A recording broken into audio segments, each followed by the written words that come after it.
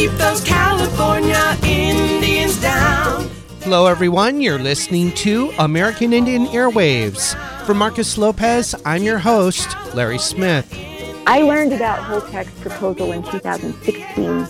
They call it consolidated interim storage.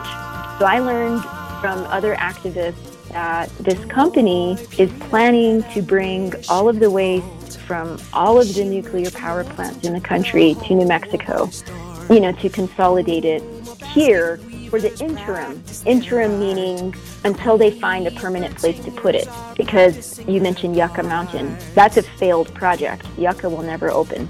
So where do we put this stuff? The United States has no permanent place to put this waste. Today on American Indian Airwaves, part 2 of our ongoing series on nuclear colonialism, the legacy of uranium mining in the Diné Navajo Nation, and the proposal to build a high-level nuclear waste facility in the southeastern portion of the state of New Mexico, which is being opposed by several Native American nations throughout the region. All that and more here on American Indian Airwaves. You can hear when the moon shines bright, the lone Fuel in the black of the night. You can hear the whisper in the valley. And you know when Kamakani blows to the Bahu drum, it's the warriors who are marching down the mountain, because history ain't no mystery to me. Today on American Indian Airwaves, nuclear colonialism with Leona Morgan, longtime Diné Navajo activist.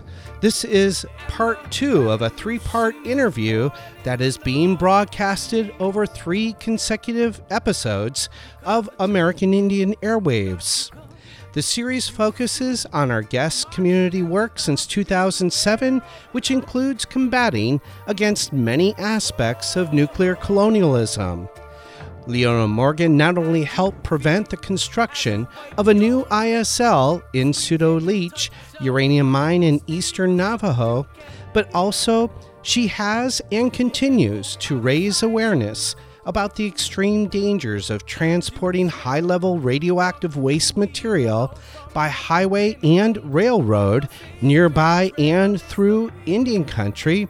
She also continues to raise the critical consciousness about the legacy of uranium mining and its unresolved impacts on the Diné people, nation, and other Native American nations. In addition, our guest provides an extensive update on the unresolved issue of nuclear waste and how Holtec International is proposing to construct a high-level nuclear waste facility in southeastern New Mexico, despite the opposition of numerous Native American nations. Leona Morgan is a longtime Diné activist and community organizer. She co-founded and works with the Nuclear Issues Study Group, Diné No Nukes, which contributes to the Hall No Initiative and Radiation Monitoring Project. Our guest collaborates nationally with many groups to address the entire nuclear fuel chain in the United States and is part of the international campaign Don't Nuke the Climate that focuses on nuclear energy as a global climate issue. And now, part 2 of our 3-part interview on nuclear colonialism. We continue where we left off last week on the negative effects and impacts of uranium mining in the Diné or Navajo Nation. I mentioned, uranium production declined in the 80s after the Cold War. We actually started getting a lot of our uranium from Russia. So now that's not happening. And we need to figure out, if people, I don't think we need to figure out where to get uranium from. I think we need to stop using uranium. But the United States, they were pushing for uranium to be classified as a critical mineral for domestic energy production. Again, I think it's just a guise to continue production for war efforts and U.S. imperialism. But that's just me. So anyways, this whole thing with abandoned uranium mines, going back to your question, the United States, they have no law to clean up the 15,000 plus abandoned uranium mines. And again, it's probably much more than that. In 2007, a while back, there was this thing called the Waxman hearings. So Representative Waxman from California, he had read in the LA Times some articles about uranium, and he actually started to learn about uranium and pushed for these hearings, which prompted for what they call the 5-year cleanup plan. So Henry Waxman, he held these congressional hearings in 2007 to hear about this problem. And so I wish I went. I just started working with INDOM, the Eastern Navajo Diné Against Uranium Mining. So there was a couple folks who went, and different people went to testify in Washington, D.C. So long story short, that led to some funding of cleanup on Navajo Nation of abandoned uranium mines. So any mines that occurred, after regulations existed, they're supposed to clean up, and ideally you would think they would clean up to pre-mining conditions. So when you talk about cleanup, there's no one size fits all. Depending what agency you're dealing with, EPA or DOE, NRC, depending what state you're in, depending if it's state or federal, and then also what years the operation took place. That will all depend on which laws are used and where the funding comes for cleanup.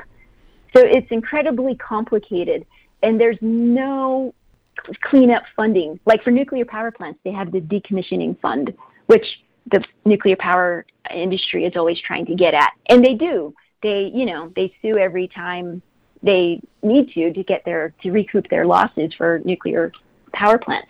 For uranium, there is no cleanup fund. So what the government does is they have to go after what they call PRPs, potentially responsible parties. So these are uranium companies that might still exist. A lot of these companies back in the 50s don't exist anymore. Today, some of them are, like we talked about the Church Rock spill. That site was owned by United Nuclear Corporation. Today, it's owned by General Electric. So General Electric right now is dealing with the cleanup there. And that's a whole nother long story. Horrible plan, horrible cleanup plan. The community was fighting it. They stalled it for a while, but it's going forward. And I can talk about that. That's another part of this whole issue of abandoned uranium mine cleanup is, okay, well, first of all, they don't fund it. These things, the industry didn't leave, good documents for the government where to go clean up. There's a lack of oversight and then the coordination between all these agencies.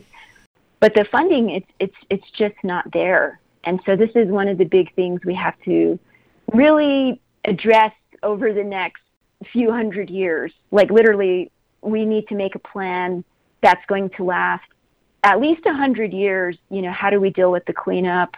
What stages, the funding, because these things are very slow. It was quick to make the mess, but then now to try to put everything back, it's impossible to put it back to pre-mining conditions. And that's one of the things I wanted to emphasize is there's a lot of laws to regulate how to clean up and all of that. But when the industry, like let's say a uranium mining company went in, they did their mining, and then now they're ready to clean up and go home. Basically, just call it quits and leave the community. They do whatever they can to remediate or to lower, radon levels or radiation contamination. But in the end, it's either, I'm not a nuclear physicist, so I don't know if it's like literally impossible or if it's just they don't have the funding to do it. But at a certain point, when they can't get the level down to what it was before, they apply for what's called alternate concentration levels, ACL. So an ACL is basically permission for the company to clean up to this other level, and then they can leave and go home. They don't have to clean to what it was before. So essentially leaving this permanent contamination in the community. And some companies are still there trying to remediate and do reverse osmosis. Like there's a place in Milan, New Mexico, owned by this Barrick Gold company, this place called Homestake Uranium Mill. It's a huge, huge contaminated site where they have this huge underground plume of contamination that they're constantly pumping it to keep the contamination localized. But the company wants to leave. They're ready to go home. And the community is like, once they stop pumping, that groundwater is going to spread. So the community doesn't want this to stop. They want them to pump. I don't know what the community wants. I don't live there, but I know this has been a huge issue for decades. And essentially, if that company stops pumping, it's going to contaminate the whole region. And we already see this in certain places where groundwater has been contaminated. And that's probably one of the hardest things to clean up. So when people ask me all the time, what does cleanup look like? Again, I'm not a uranium worker. I'm an activist living in the city who watches these things. I monitor these things. I visit these places. I talk to the people. And essentially what happens is the sites will be cleaned up visually. The structures will be removed. They might scrape up the dirt and put clean dirt on top. But you wouldn't know unless you actually have a Geiger counter. And how many people own Geiger counters? So this is one of the things I started called, with help from a couple organizations and a lot of support nationally. We started this thing called Radiation Monitoring Project. Mm-hmm. So I have a Geiger counter, and I go to these places so I can kind of measure for myself and see what are the levels. But this is not normal. People don't have Geiger counters out there. So when you say cleanup, just because they took the buildings away, that doesn't really mean the land is cleaned up or the groundwater has been cleaned up. So what they do is they try to mitigate and to contain contamination. So like if it's an open mine, they'll, like you said, cap it or somehow maybe brick it in or just close it so that it's permanently in some way, less dangerous. So people can't get in there, animals can't get in there, and so less radiation gets out. That's the idea. But it's not like they go in there and they scoop everything out and they throw it in a washer machine and it's clean, So when you say cleanup, it's different everywhere you go, whatever the legal level is, and also what is possible. So some places, maybe it was an easy place to, remediate. But if it's like Skyline Mine in Monument Valley, that was on the side of a cliff, and that's constantly coming down. And then Jackpile Mine over in Laguna or Pewaukee, it went through two Superfund processes. They tried to do it once, and then it's also a question of the people. This is something to consider too, because let's say in Shiprock, the federal government said it's too contaminated to clean up. So we're just going to let Mother Nature take care of it. Wow. Because if we start to scoop it up, we're going to make a bigger mess. So I know I'm kind of rambling, but I just kind of gave you different examples. And so when you say cleanup, the government has some laws and regulations based on, like I said, timing, industry, whatever they were doing. And then the industry has their whatever they think, So they use what's called reference man. So health guidelines based on a 35-year-old white male, which is going to receive radiation. His body will probably not take radiation the same way. I mean, this has been proven. I shouldn't say probably, but so a 35-year-old white male body will not absorb radiation the same way as a baby, especially as a woman. So even a woman of the same age, let's say a brown woman.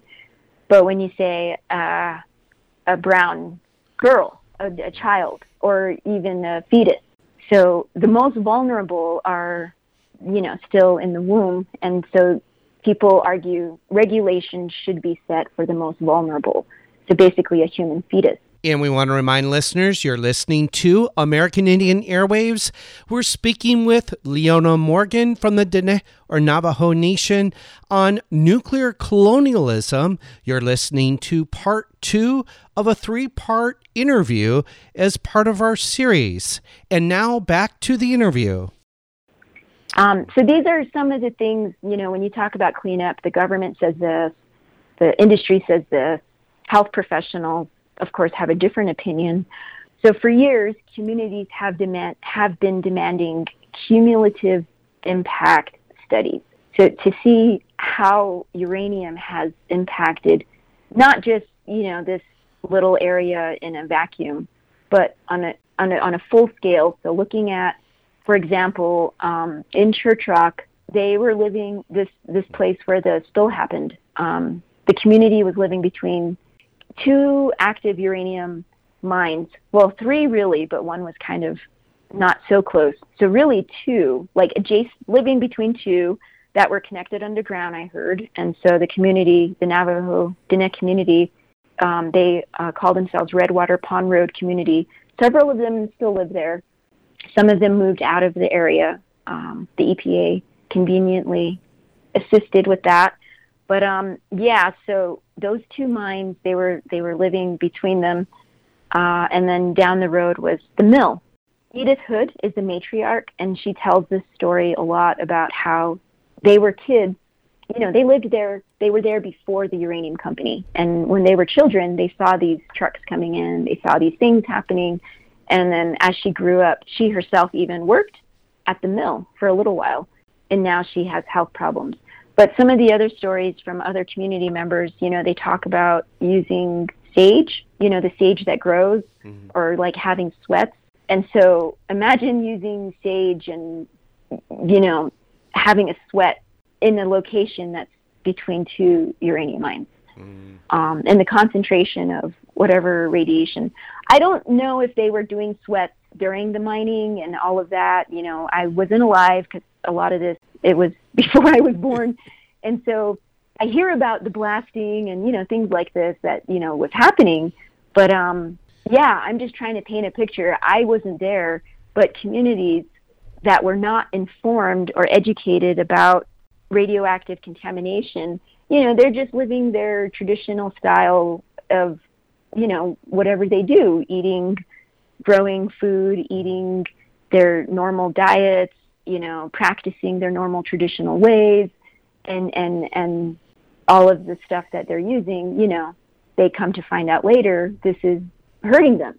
And so this is what Edith Hood, this is her story that she tells. And again, like with Shinkolobwe, I like to share these stories because I have the opportunity to travel and see these things firsthand. And so when I have the opportunity to speak in front of, let's say, government officials, I really try to focus on what is important, but because for me, I know at government meetings, they usually have an agenda and they want to stick to whatever is germane. So let's say Holtec, the application for consolidated interim storage in southeast New Mexico. I usually will bring up uranium no matter where I am, but if you only have 3 minutes, it's really hard to talk about all of these things. And so, this is something that I think is really important for people to know about whenever we're talking about nuclear energy and nuclear weapons, that this is still impacting our people today. And when I was talking about nuclear colonialism, I was really talking about health, like environmental health, genocide, human health, but it's also the impact to our cultural health. So our cultural identity, how do we use, our resources? How does that change how we've been using the things that we've been given and we're taught to use, if it's contaminated, So with the mountains, Mount Taylor as a sacred mountain, we have 4 sacred mountains as Diné people. Mount Taylor was mined a lot, and there's places that are contaminated. But just to think about how this impacts those beings there. I mean, how do we study that, going back to cumulative impacts? how do we measure this for our future generations? And it will have an impact that we don't know and understand right now. And so this is something I think as Indigenous peoples looking into, we say 7 generations or however many into the future, we're talking about that now. But the government, they don't think like Indigenous people. So there's always been teachings about keep it in the ground. We already knew these things, and it's funny to hear climate activists talk about these things when these are just old teachings.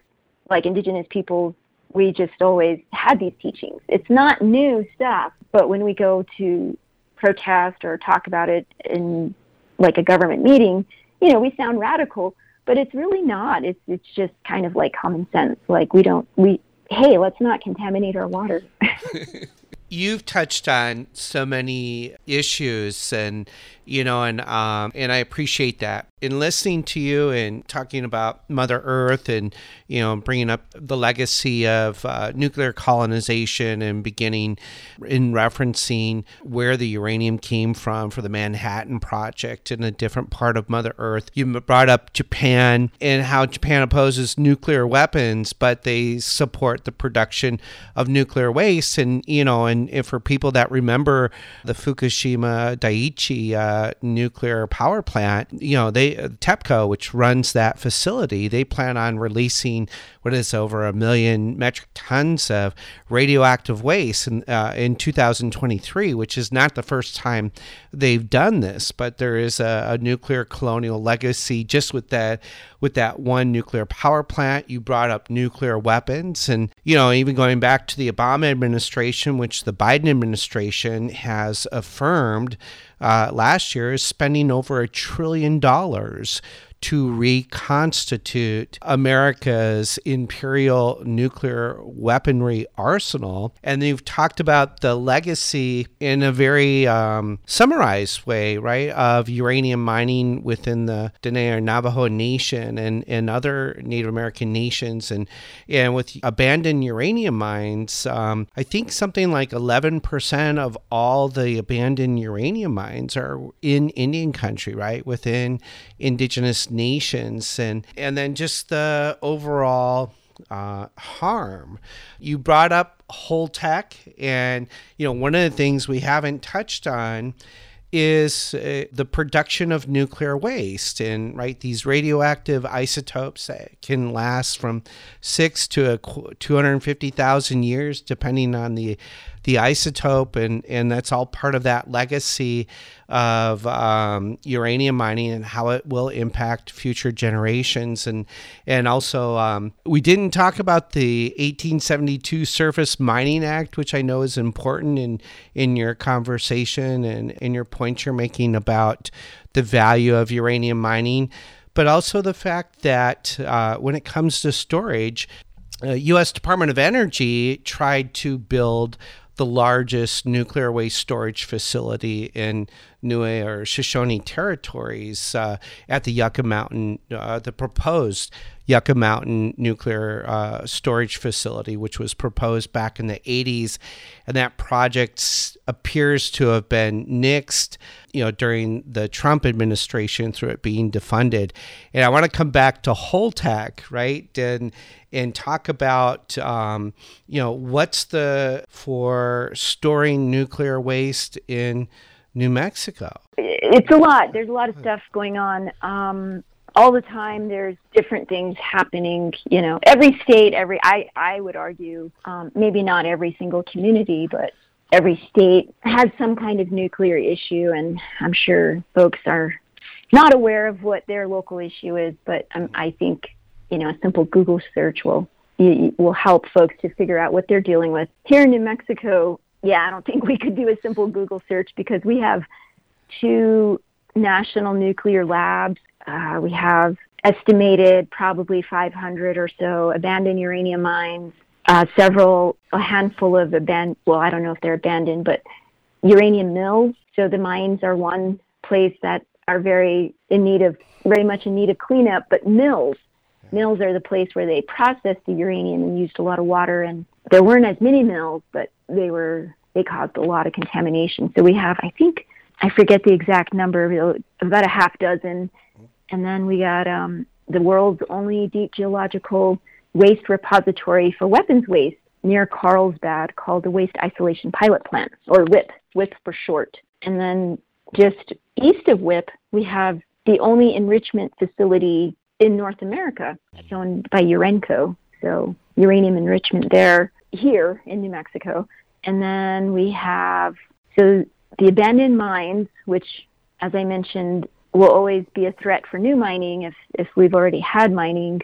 And then the waste sites, I think I'm forgetting a few places, but we also have a lot of research going on at the state schools. So we have NMSU. They just got a lot of money to research reprocessing of nuclear waste. There's the school in Socorro that does some research on depleted uranium stuff. I'm not really sure exactly what they're doing, but that's also an issue folks have worked on in the past to fight that. And then, of course, UNM here in Albuquerque, where I go to school, is a nuclear research facility.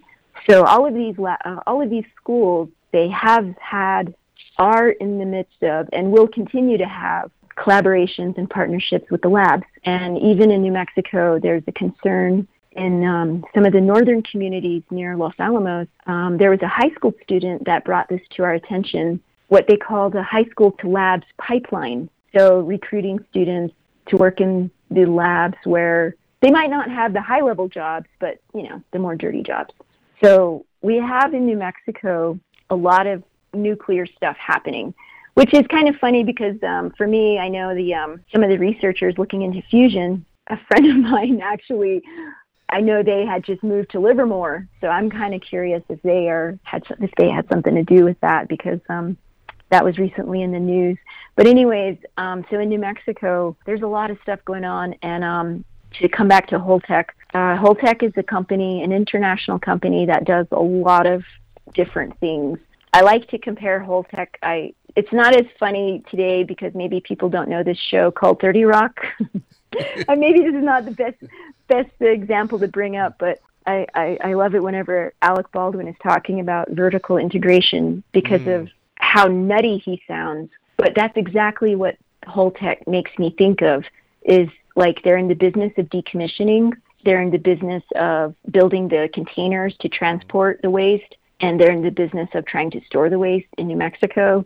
So Holtec is this company that already has, it's a bad actor. People can look into it on their own, and I've been on these phone calls, these meetings, they call them INDICAP meetings, the nuclear power plant decommissioning community advisory panels. So, I hear what Holtec is saying to these communities in the East Coast that have reactors that are shutting down. And Holtec is saying, oh, yeah, we are in the business of, fast decommissioning. We can decommission your nuclear reactor in 8 years. And we even have a place to take it in New Mexico. And those people want it.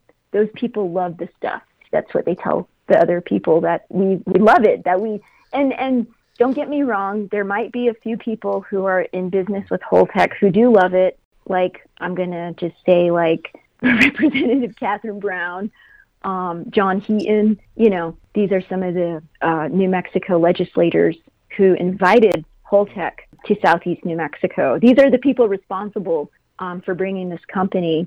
And so Holtec says that New Mexico wants this stuff because we're going to make jobs out of it and we're going to use it for economic development. Well, maybe that's what the legislators say as they try to sell this project to, taxpayers.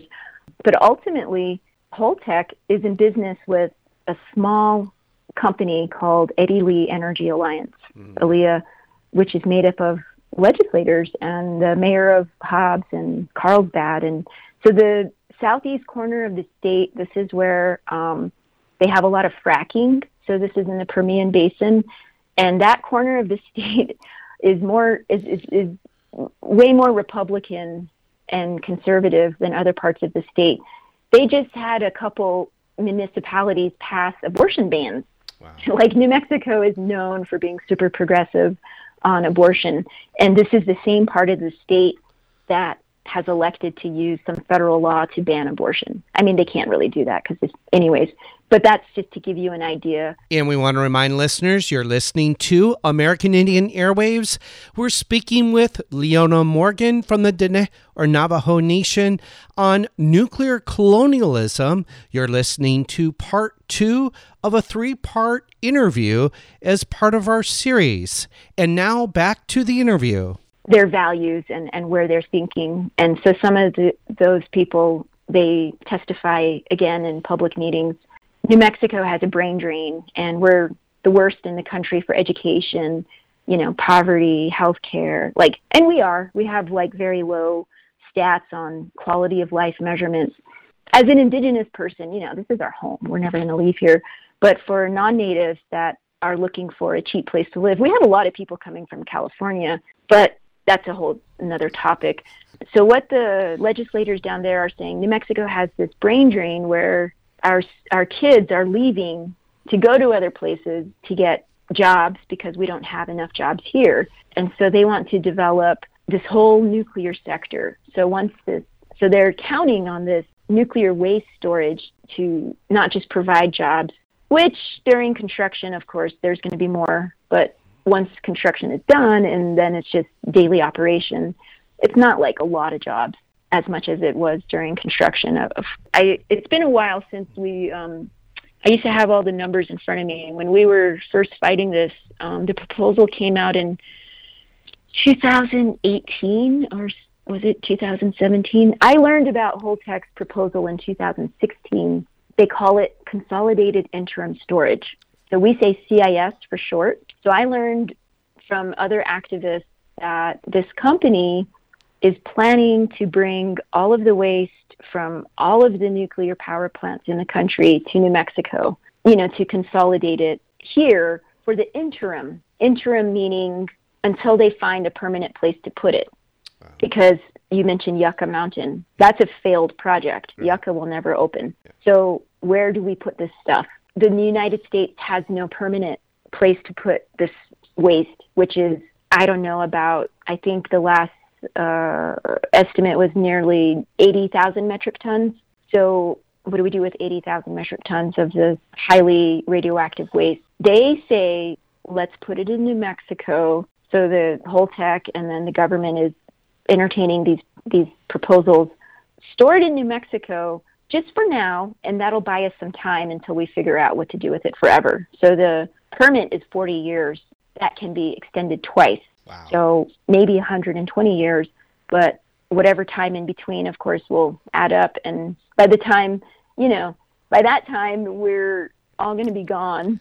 And the waste or if the waste ever comes here, they're never going to move it again. So the governor, the legislators, everybody who's aware of this knows that this is not a good deal. Like Holtec is saying, we'll just take it there temporarily and then we'll move it whenever the permanent place is built. And there's a lot more that goes into it. But I think one of the biggest issues is there is no agreement between Holtec and the state of the state of New Mexico for any kind of profit sharing. I mean, that's, to me, I don't know. New Mexico is not in business for, storing nuclear waste. But there's no agreement for liability or anything. So basically, if there's an accident, all of that will fall on us as taxpayers. Holtec will not be responsible. It'll be whatever, municipality or, essentially the state will have to foot the bill for any nuclear accidents. I mean, of course, they say it's going to be safe and there won't be accidents. That's what they're telling us. But we say, okay, there's going to be, what they're proposing is 80,000 metric tons being shipped across the country. It will take decades, by train. So the idea is to move this stuff by train twice. First to New Mexico and then to another place, essentially putting the whole country at risk twice. So this is what Holtec is proposing. And you're listening to American Indian Airwaves. We're speaking with Leona Morgan on nuclear colonialism in Indian country. This is part 2 of a 3-part interview. We're going to take a short break and come back with the second segment and continue with our interview on nuclear colonialism in Indian country.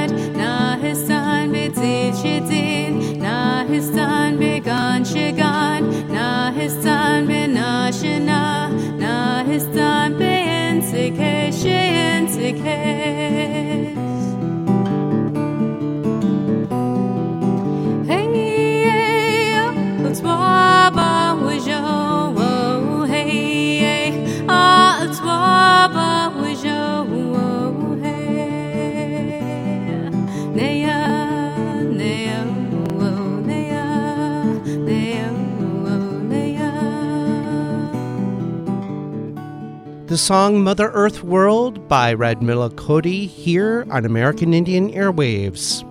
In the final segment of today's program, we continue our interview with Leona Morgan from the Dene Nation. She's a longtime community activist fighting against nuclear colonialism.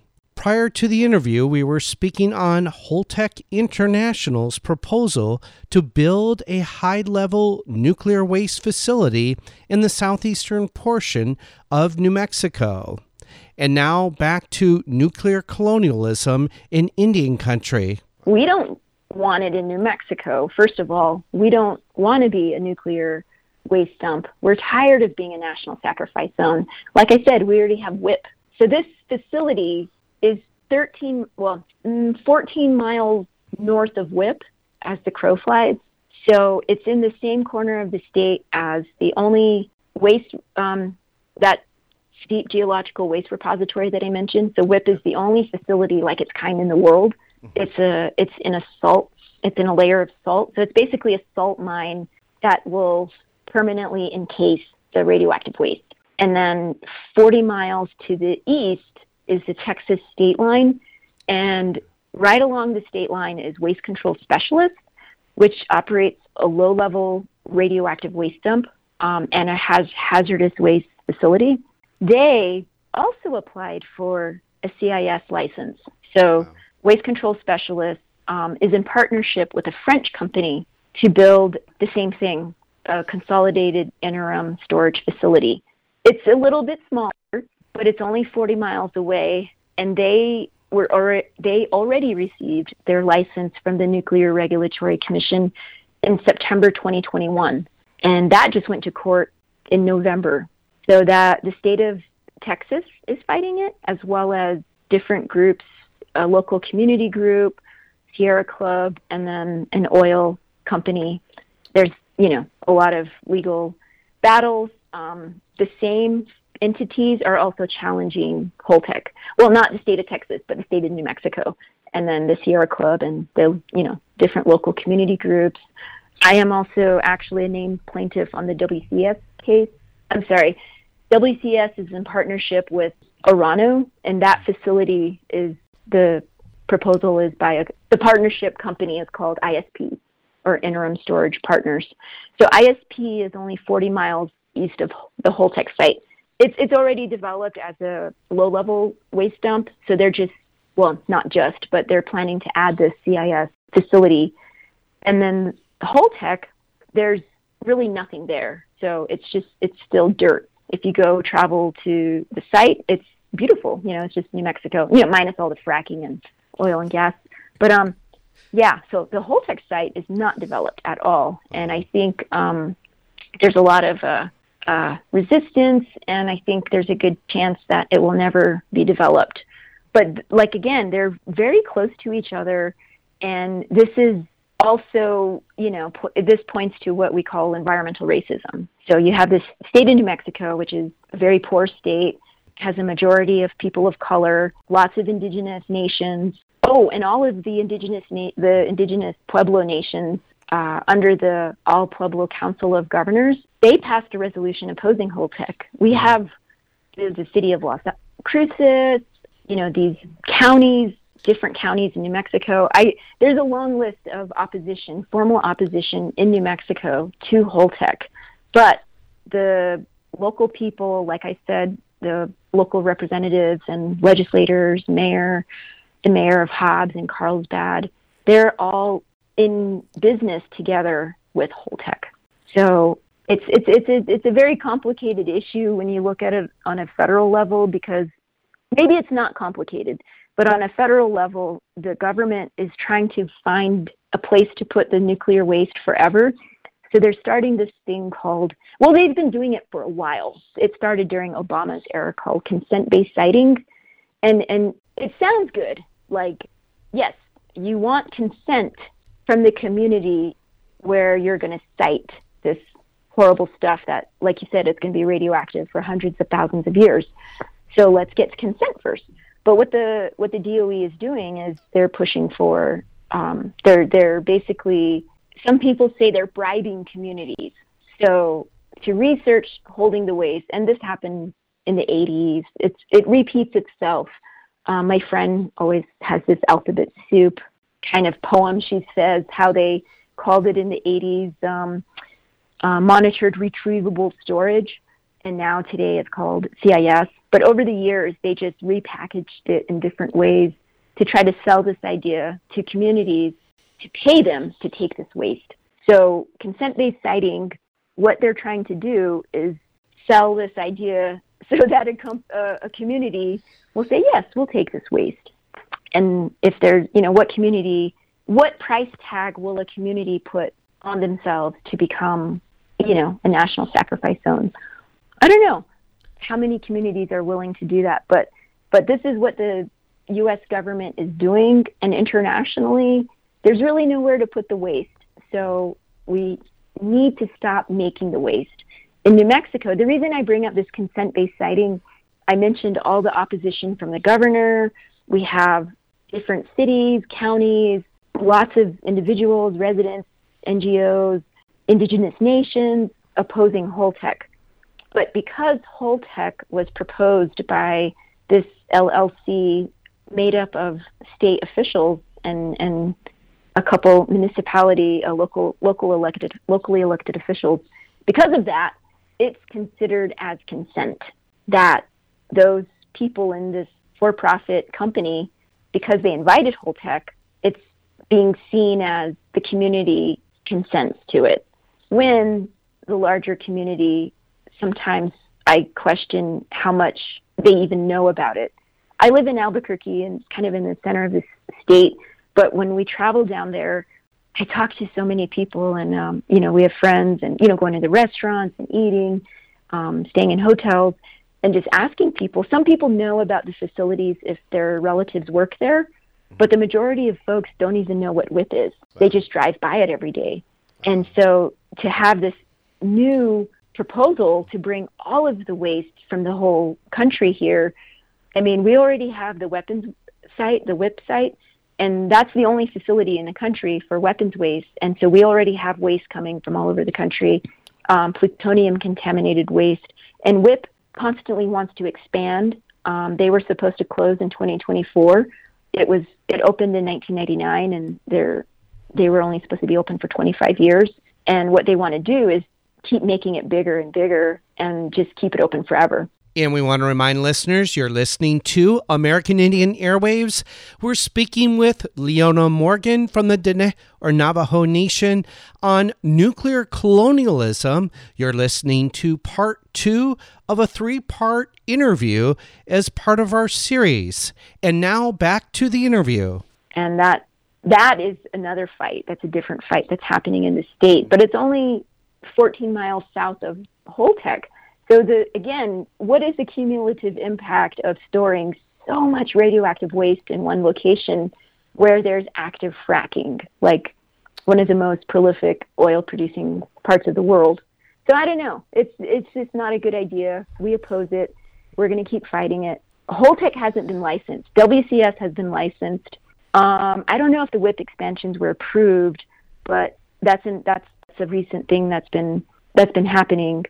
So if the WIPP expansion, some of the expansions that they were seeking were not just in volume, but also types of waste. So right now WIPP only takes weapons waste, but they were considering taking other waste because the nuclear waste issue, radioactive waste in the country, all kinds of waste from energy, weapons, anything, it's a big mess. There's nowhere to put it. Wow. So in the world as well, there's just not enough licensed facilities. So what's happening is places like White Mesa Mill, this is the only uranium mill in the country. It's not processing uranium because there's not a lot of uranium mining happening right now, but under their license, they're legally allowed to process other nuclear stuff that has uranium in it, and then they're legally allowed to keep whatever results from that processing on site. So they're processing waste from all over the world. This is in the Four Corners area next to the Ute Mountain Ute community in White Mesa. So the White Mesa Mill is acting as an ad hoc nuclear waste dump because legally it can store the waste there if it processes the waste.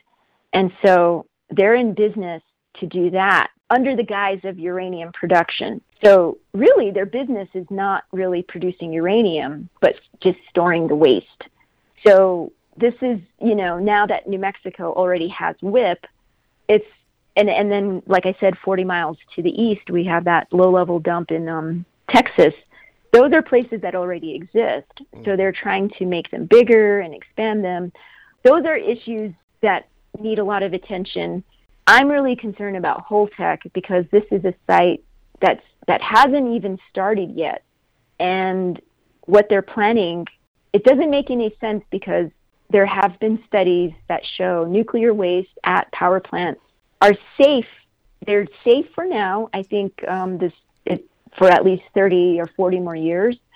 There's no rush to move it right now. And some of the communities near nuclear power plants are working toward keeping the waste at their nuclear power plant because of the dangers of moving it. They don't want to dump it on us.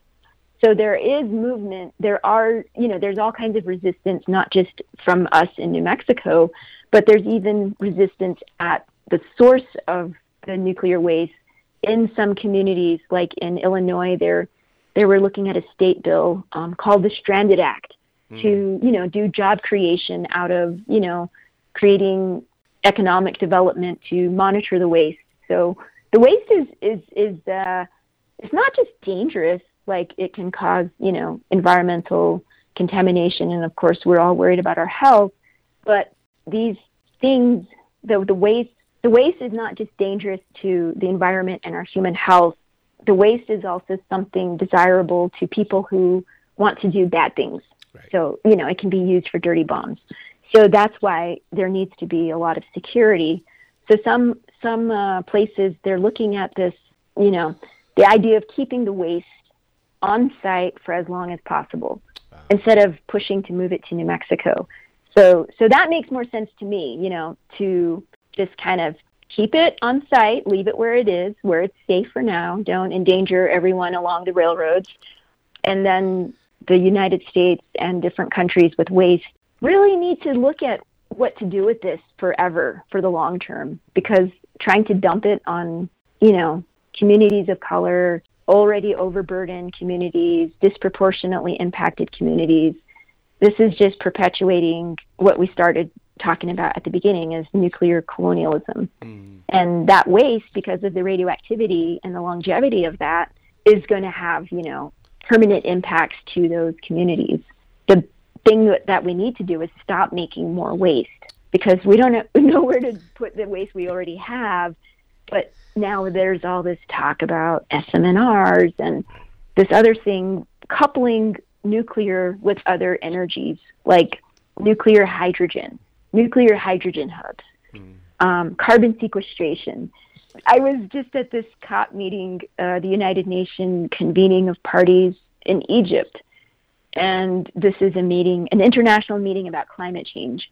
And the gist of the conversation is not reducing, but continuing, the status quo of pollution and still making more. And so the idea of coupling it with like these other industries of either reprocessing waste or, like I said, carbon capture, those also need energy and create their own type of waste. So what we need to do is have some real conversations about reduction, consumption, and then, that definitely pokes at capitalism and neoliberalism, on a larger scale. So humans, as we are living today, it's not sustainable. Obviously, we see that.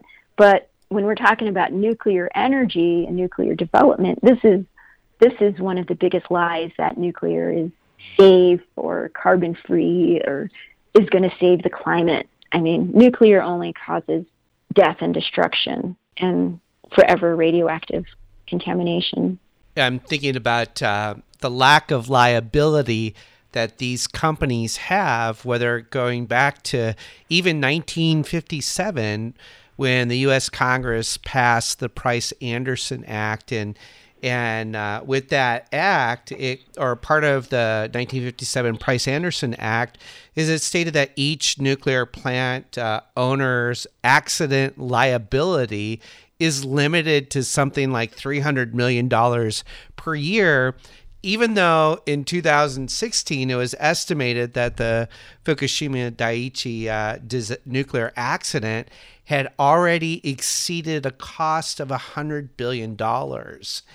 And I was just wondering, in what you're sharing with our listeners, because of the lack of knowledge that even our own people have, and just Americans and people throughout the world about nuclear colonialism, and the necessity to have more conversations and more organization and more media coverage, more accurate media coverage, if you will, about all things nuclear. I was wondering if you could speak to, based on your lived experiences, you've done all this work regarding nuclear colonialization, which is very much alive and well and is getting a new breath for all the things that you've stated in our interview and our conversation. But I was wondering if we could talk about, how do you envision allyship, non-native people and even indigenous people that are unfamiliar with the information that you're sharing? How do you envision a future of allyship and stopping nuclear colonization? Because I think of, a lot of people talk about Standing Rock, right? And all these thousands and thousands of people and international attention that was generated, over the struggle at Standing Rock. Is why can't we have that, when it comes to stopping, say in this case, a proposed, high-level nuclear waste facility, by Holtec? Right. That would be amazing. Yeah. To see a lot of folks camped out to stop that, or even to stop a uranium mine. Yeah. I know this isn't the question you asked, but, the site where we stopped this ISL mine, in 2014. I thought we stopped it. There's a lot of more history and things that go into it, but I was out there on the land last month. I went out to the site where we stopped the mine, and I was out there this summer, and I took some video And I was with my Geiger counter, and I had noticed there were some high levels of radiation, higher than I would have expected. But I'm not an expert, so I'm just out there, doing some soundings and taking some Geiger counter readings. And then I noticed this high level, which was alarming, but I just thought, gosh, we've been coming here so many times. We keep bringing people here to do interviews, and this whole time I never knew it because I didn't have a Geiger counter back then. And the site, it's north of Church Rock. The freeway, I-40, and the railroad are people call the whole area Church Rock, but Church Rock is more along the railroad. Where the spill happened, we call it the Church Rock spill, but it's a good 10 miles, 11 miles north. And the community there, I mentioned Redwater Pond Road and Edith Hood and others. So there was 2 uranium mines out there, and the mill, well, 3, like I said, but 2 very close together, and then the mill.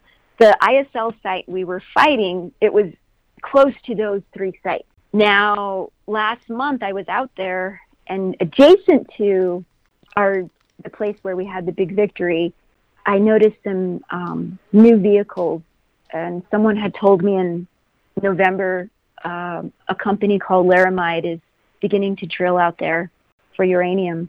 And this is a place that we had already protected. I thought we already protected. I thought we already stopped it. They're not supposed to be mining. There's an agreement called the Temporary Access Agreement. The company that had the land there, we were fighting a company, at the time it was called URI, Uranium Resources Incorporated. They had acquired land from UNC, United Nuclear Corporation. So UNC was the one that was responsible for the world's largest uranium spill. The moment of silence is over. And that was Leona Morgan on nuclear colonialism in Indian country. That was part 2 of our 3-part interview. Tune in next week for the conclusion of nuclear colonialism in Indian country.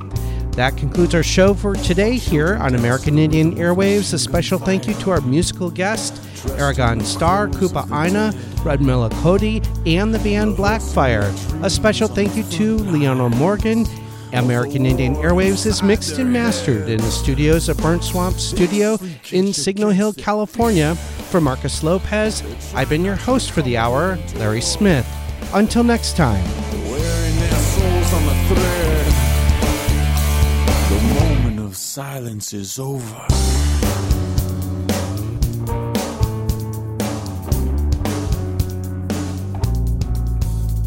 And for the innocent you can't justify why your freedom manifests on their graves. And the blood never comes clean from the guilty mind.